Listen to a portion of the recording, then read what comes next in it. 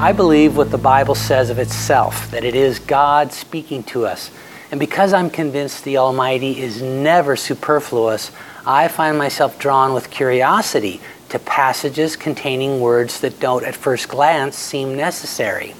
Over the years, I've learned that these are usually designed to attract our attention and reveal rich meaning when carefully considered. John 10, 22 and 23 contain one of these. They open a section describing a confrontation of Jesus by the Jewish leaders that took place about 2.5 months after his parable of the Good Shepherd. They provide us with the time of year, location, reason for his being there, and a description of the weather. That's the one that gets me. Why do we need to know what the weather was like? I'll come back to that in a minute, but first, let's note that this showdown took place in Solomon's porch, a covered outer corridor on the east side of the temple complex. But it would also become the meeting hall of the first Christians following the birth of the church on the day of Pentecost. And I think it's super cool to contemplate that Jesus would so thoroughly triumph over his opposition that this location where the Jewish elite tried to rhetorically and literally ambush him would become the fountainhead of his gospel's global triumph as his followers took the good news from there to the ends of the earth.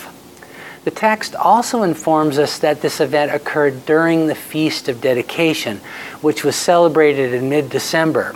That lets us know when Jesus was there, but it also explains part of the reason why.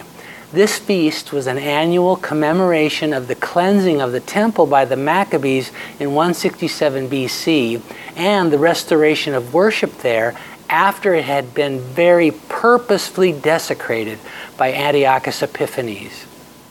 It was an event worth celebrating for sure, but this was not one of the feasts prescribed by God in the Old Testament and requiring a Jerusalem pilgrimage. So why did Jesus visit the temple during that time, and why is his attendance noted?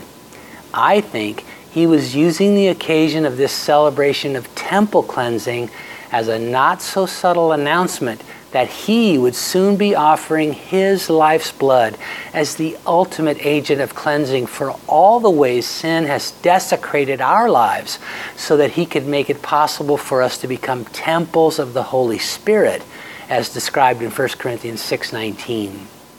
And that brings me back to the weather report. The fixed date of the Feast of Dedication already established the time of year as the month of December. So why add the phrase, "it was winter," unless God wanted us to notice something else? The Greek word translated as winter here literally means storm or tempest. So the Bible is calling attention to the fact that Jesus had entered Jerusalem that day during a rainstorm. I'm sure you've noticed that good novelists often set the mood for dark scenes in their stories by using vivid descriptions of bad weather.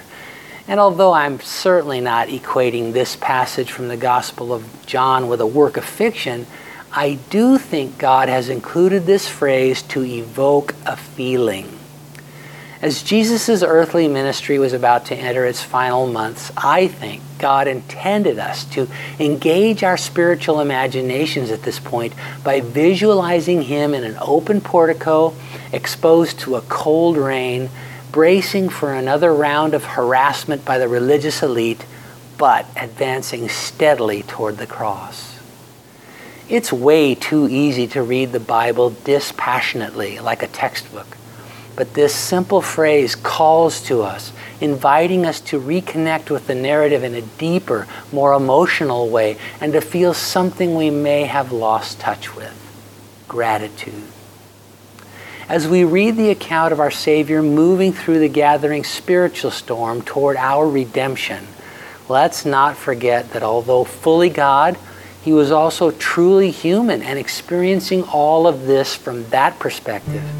And let's allow this simple image of Jesus in the rain to fill our hearts with renewed reverence and grateful worship.